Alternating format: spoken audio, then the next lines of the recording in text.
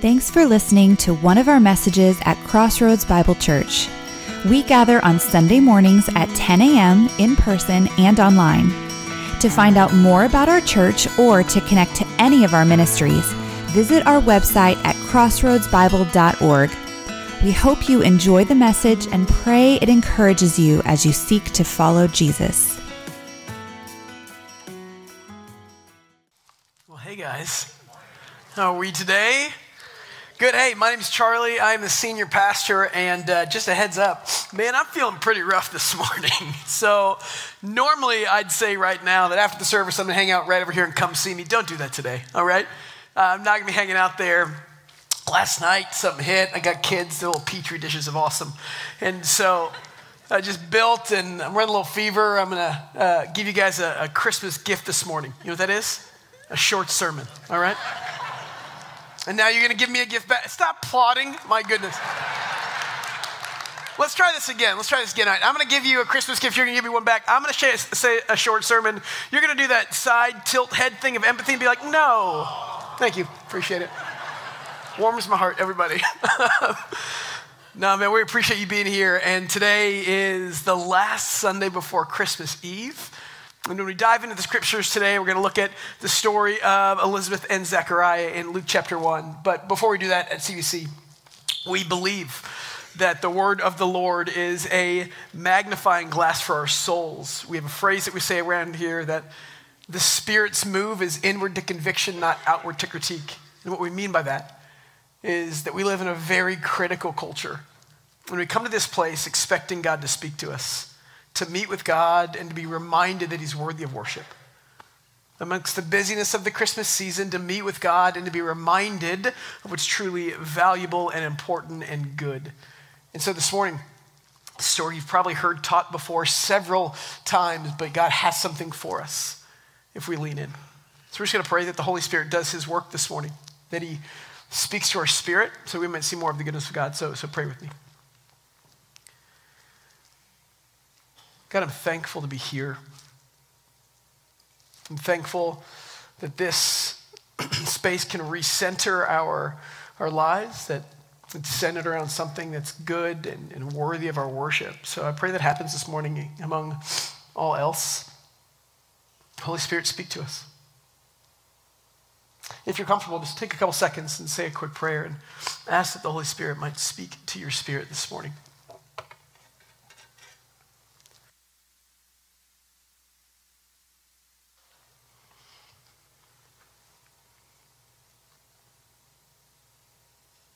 And I ask you to pray for me, that I might do a good job showing the goodness of God in our story. And pray that I feel a little better through this too.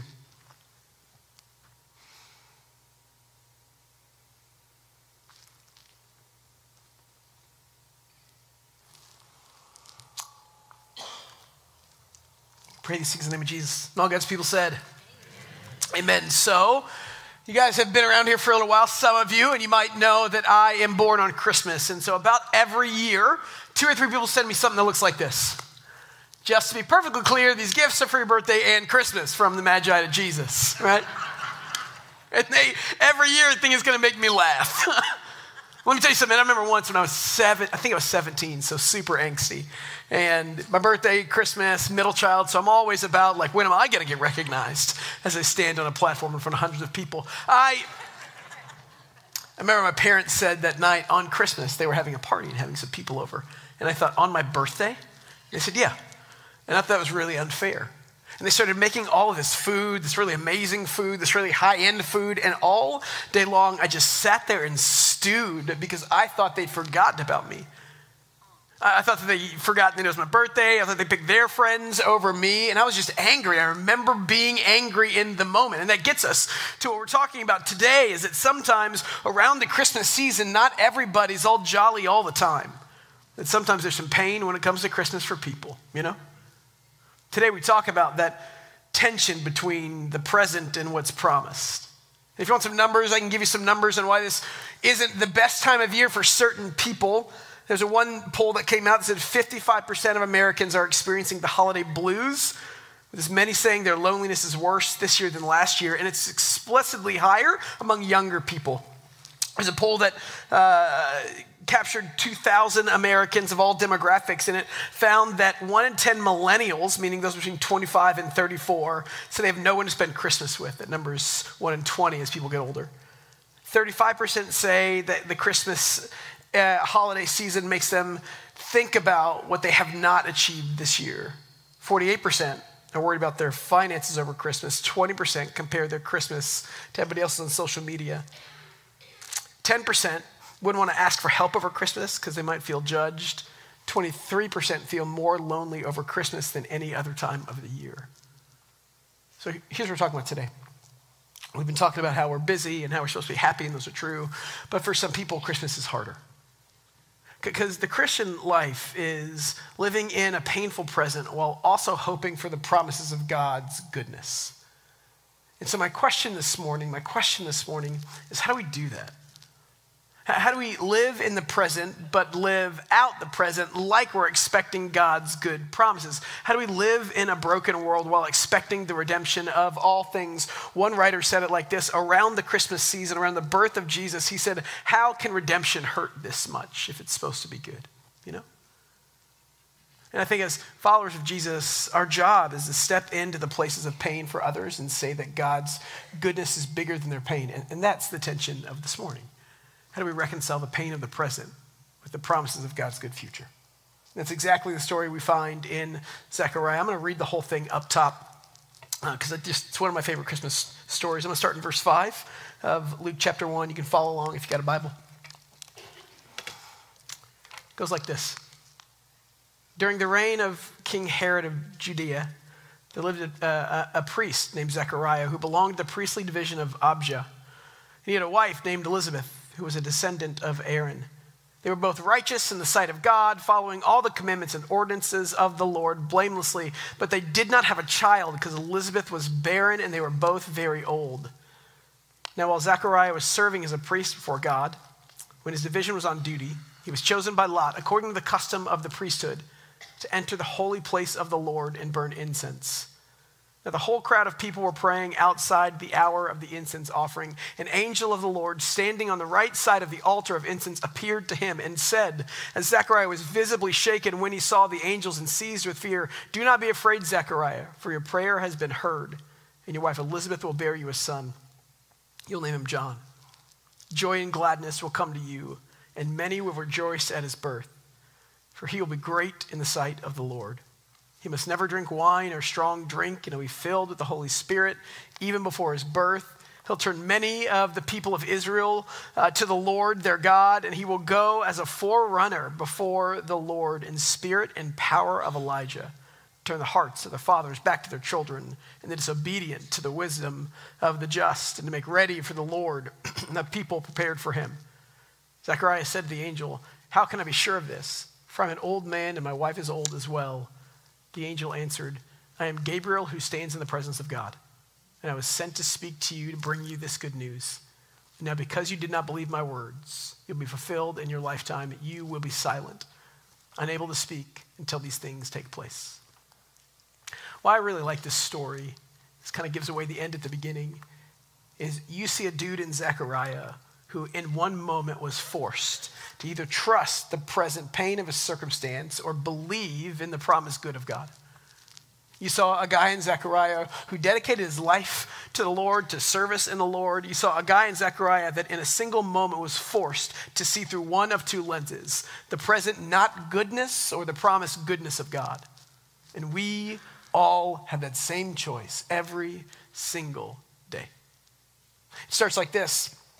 In verse 5, during the reign of King Herod, it wasn't just that Zechariah and Elizabeth didn't have a kid. It wasn't just that he was a priest. It wasn't just that he was doing his job. Man, you got to understand the cultural condition of the time for Israel was really bad. Herod was not a good man.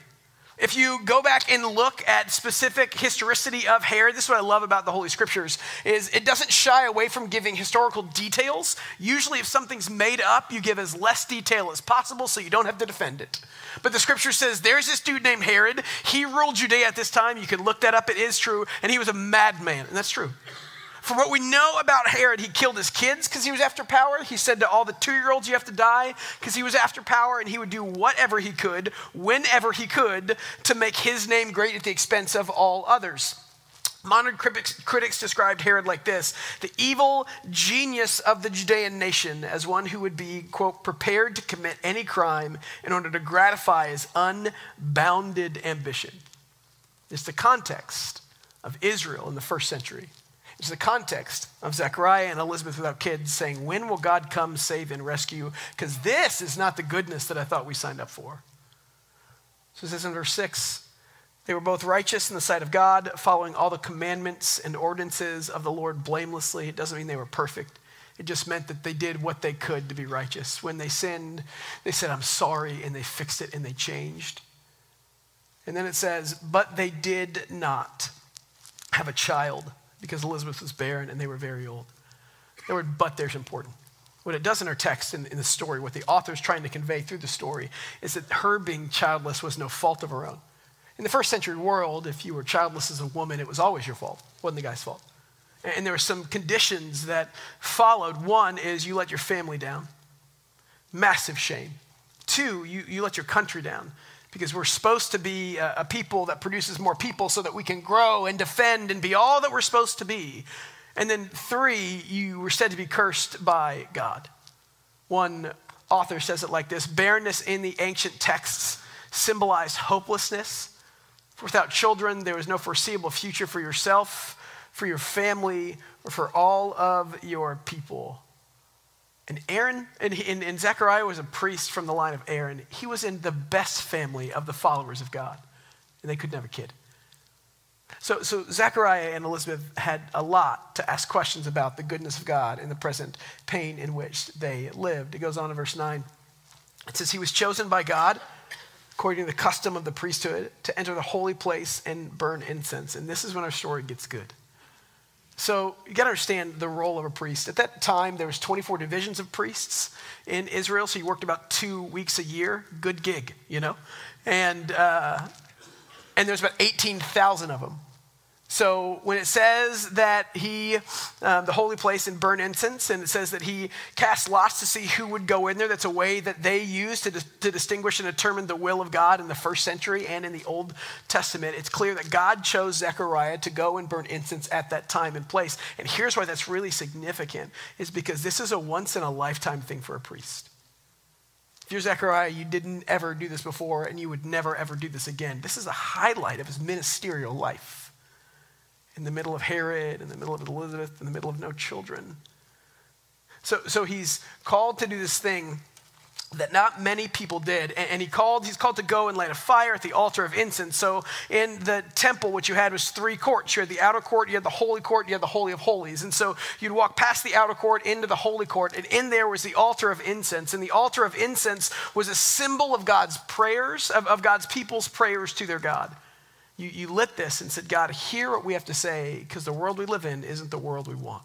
It's the underlying current of the whole entire story.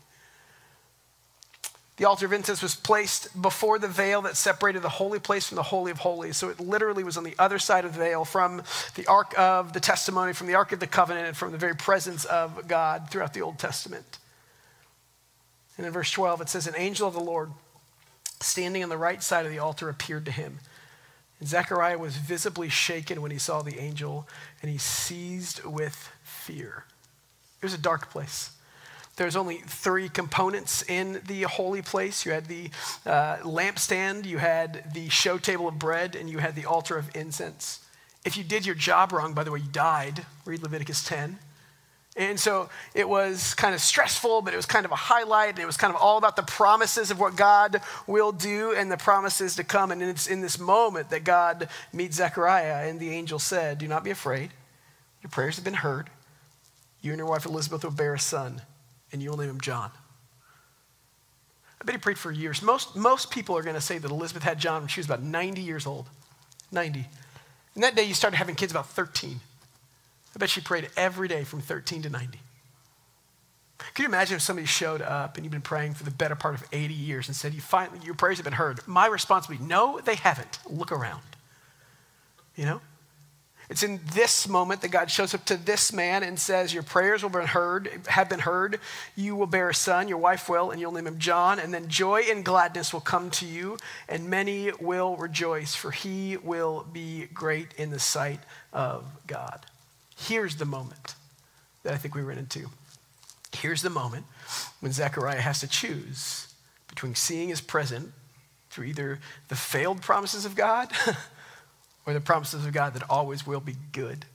Seeing it through a failed God or a faithful God. Seeing the present through who God is or what we've seen around us. It's the tension between the present that we live in and the promises that we hope in. You know, it's funny.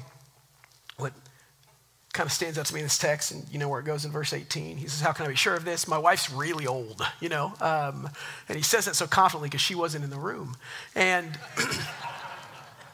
he says, how can you be sure of this? My wife's really old. And what it shows there is that in that moment where Zechariah could choose between the promises of a faithful God or the present situation, he doesn't necessarily trust God. And why I think I like this story is because I relate to this story so much. I want to believe fully that nothing can shake my confidence in God. I want to believe fully that no matter what life throws at me, I will be able to stand tall and say, God is still good. That is my prayer. I just don't know if that's what it actually do. I want to believe that nothing will shake my bedrockness in the goodness of God and his future promises for us, whether or not my day-to-day shows or tells that same story. And Zechariah in this text got that moment and he did not pass. Most people talk about Zechariah's questioning. He wasn't questioning how it happened. We said, how can this happen? He's questioning the capability of God to deliver because he hadn't for so many years before. And that's what happens.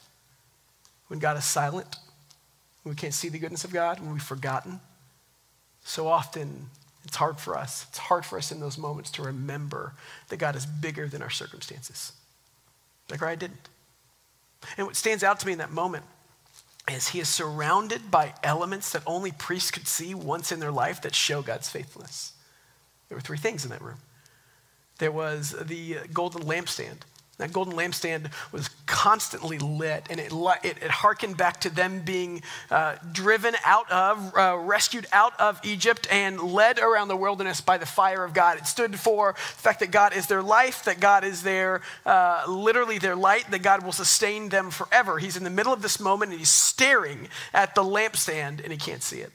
And then the other wall, and the north wall, is the showbread table. There's 12 loaves of bread baked every Sunday or on the Sabbath and put in that room, and they would eat. Just the priests would eat that. That's why when Jesus comes and he says, I am the light of the world, he's talking about the lamp and the show, and he says, I'm the bread of life. He's talking about the show table. He's specifically referencing things in the holy place, saying, I'm the fulfillment of all of these things you did to try to find the presence of God. How you doing? My name's Jesus. I'm here for you. And so in this moment, Zechariah has this angel appear, and this angel said, Zechariah, do you trust that God is good? Look at the lampstands and look at the show table. And the bread represented the intimacy with which the people of God knew God. It represented the fact that God would sustain them and go with them, and again, likened back to being redeemed out of Egypt, that you might see the manna of God every day, and that you knew God so well that he would eat with you face to face. It's called the table of face, essentially, in the Hebrew. And so Zechariah in this moment is surrounded by elements that hopefully remind him of God's faithfulness, but he couldn't see it because the pain of the present had blinded him, you know? It was 2 weeks ago. My wife and I took my daughter and the other one, the son, but he's too young to understand what's going on. We took our kids to the Polar Express. You guys know what this thing is? It's in Grapevine, and it's something, man. My daughter was so excited all day long. She said, we're going to take a train to go see Santa. And we booked this thing in July on a beach in Tampa because we knew it would fill up, you know? She was so excited. And you park and you walk and you show up, and my kids are in little Christmas pajamas, and I'm stuck on this train of awfulness singing Christmas songs for like 45 minutes. Not my cup of tea, everybody, you know? And there are grown people that are dressed just like their kids, and I'm trying to understand this, but they seem very, very happy. And at the end of it, you go into this little tent, and they do this skit that has no redeeming value whatsoever, and they hand your kids chocolate milk and say, this is something else, and it's magical, and you walk out, and there's fake snow everywhere, and then you get in the line to see Santa. It's beautiful, it's magical, it's awesome. It's not cheap, all right? And at all this, at the end of the night, we're going to pick up our pictures for my kids and Santa. And there's this one little fluffy doll thing that my daughter really wanted. And she said, Dad, can we buy this? And I said, no. And she said, but I want it. And I said, okay, but no, we cannot buy this. We have spent enough money on you today, you know? And it didn't end well. It was like 8:30, so past bedtime. And she runs out of this little tent, and she's laying in the middle of the sidewalk in Grapevine for all the others to see, screaming and crying at the top of her lungs, you never buy me anything.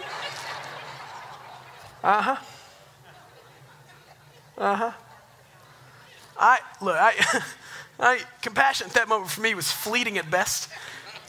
And so I'm like, get up right now. And literally strangers are like, who's this one has parents? And I was like, nah, for long, you know. I'm thinking, man, we just dropped a bunch of money on this. There's a train. Look around. You can see the train. You can see the elves. The fake snow is still falling on your face. And you're going to sit there in that moment and pretend like we don't care for you or we're not good for you. We don't buy you things. Zechariah is sitting in a place he was only going to see once in his life that told the story of God's faithfulness to his people as he redeemed and restored throughout their history when they didn't deserve it. And the angel says, believe in God's good faithfulness and you just can't do it. That's what breaks my heart about this story. You know? Also, I think that's what I relate to the most in this story. Darrell Bock says it like this: sometimes even good people have doubts about God's promise. And so when it comes to the tension in our story about God's faithfulness in the middle of the present is, do we trust that his promises are still good? It got me thinking about this psalm. There's a psalm in Psalm 131, excuse me. In Psalm 131, let me read some of it for you. It says, but I have calmed and quieted myself. I'm like a weaned child with its mother. Like a weaned child, I am content. Israel, put your hope in the Lord, both now and forevermore. John Stott says about this psalm, so Spurgeon says about this psalm, he says it's the shortest to read, but the slowest to learn. And what the psalm is telling us when it says, I am like a weaned child with its mother, a child that isn't weaned is given to their desires, is given to their passions, is given into the lie of the present and forgets the promises that have been made. And so what David's talking about in this psalm is he wants to be someone that in the middle of the present, whether he can see God or not, he can know that God is with him. In the middle of the present, he can understand the goodness of God, even though it might not look like God is good. He says, I'm like a weaned child, I'm content. And then he says, Israel, put your hope in the Lord, both now and forevermore.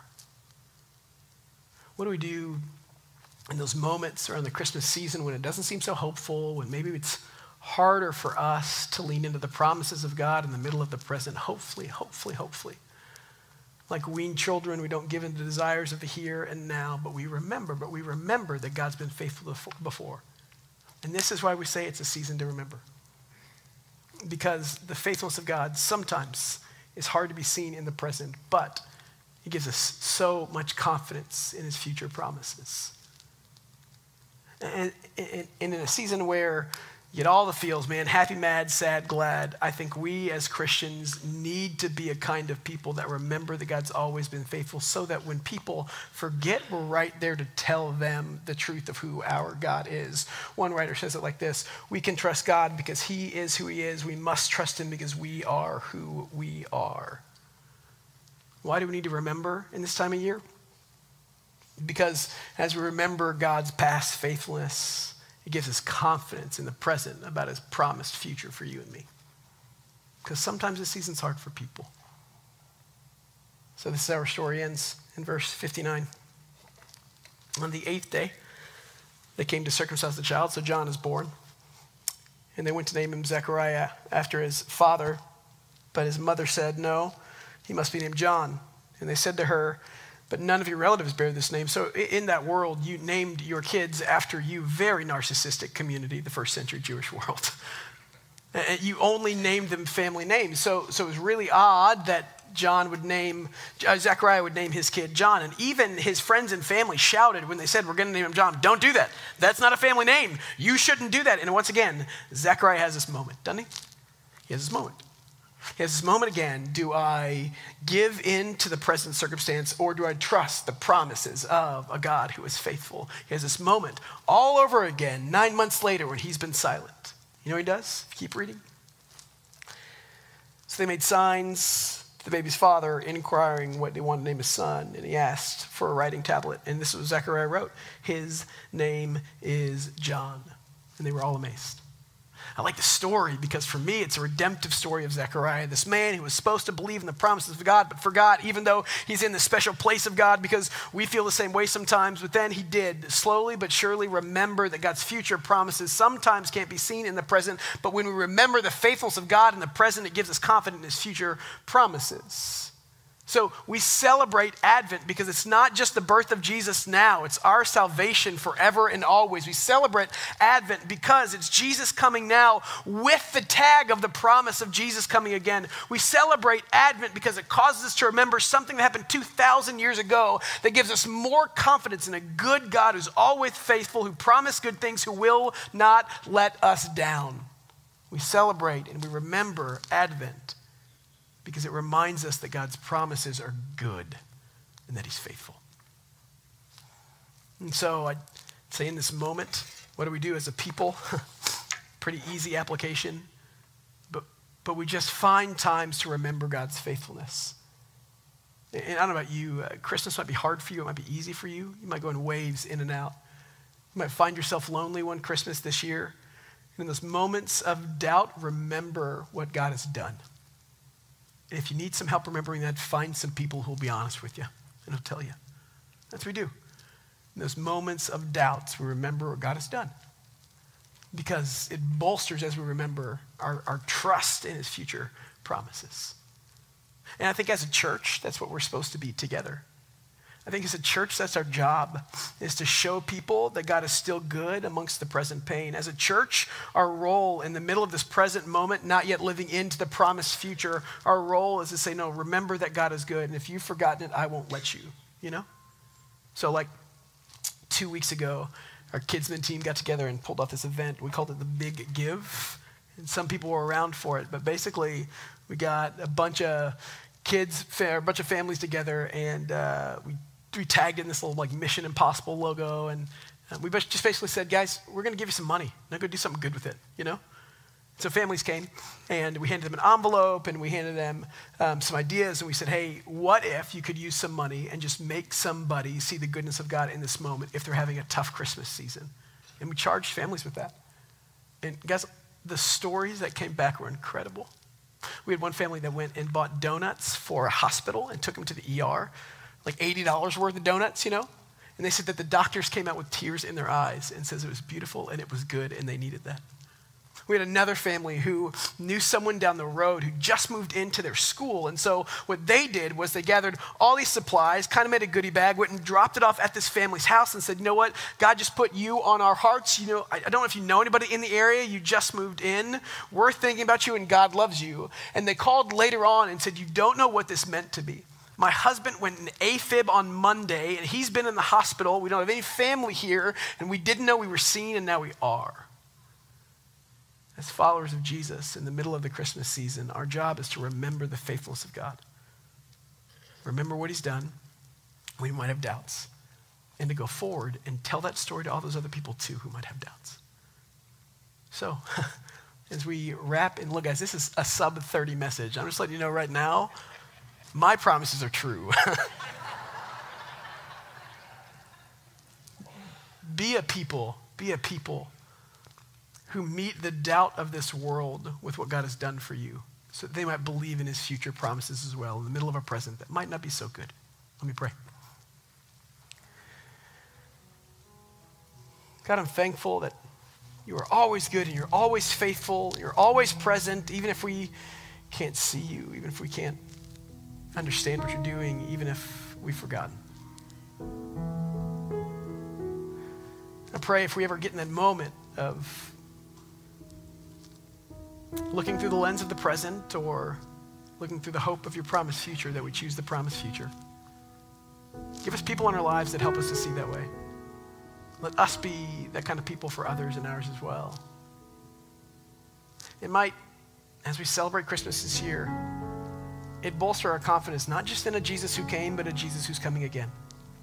Because God is seeking to redeem and restore and to right the wrongs, to bring heaven to earth, and to save.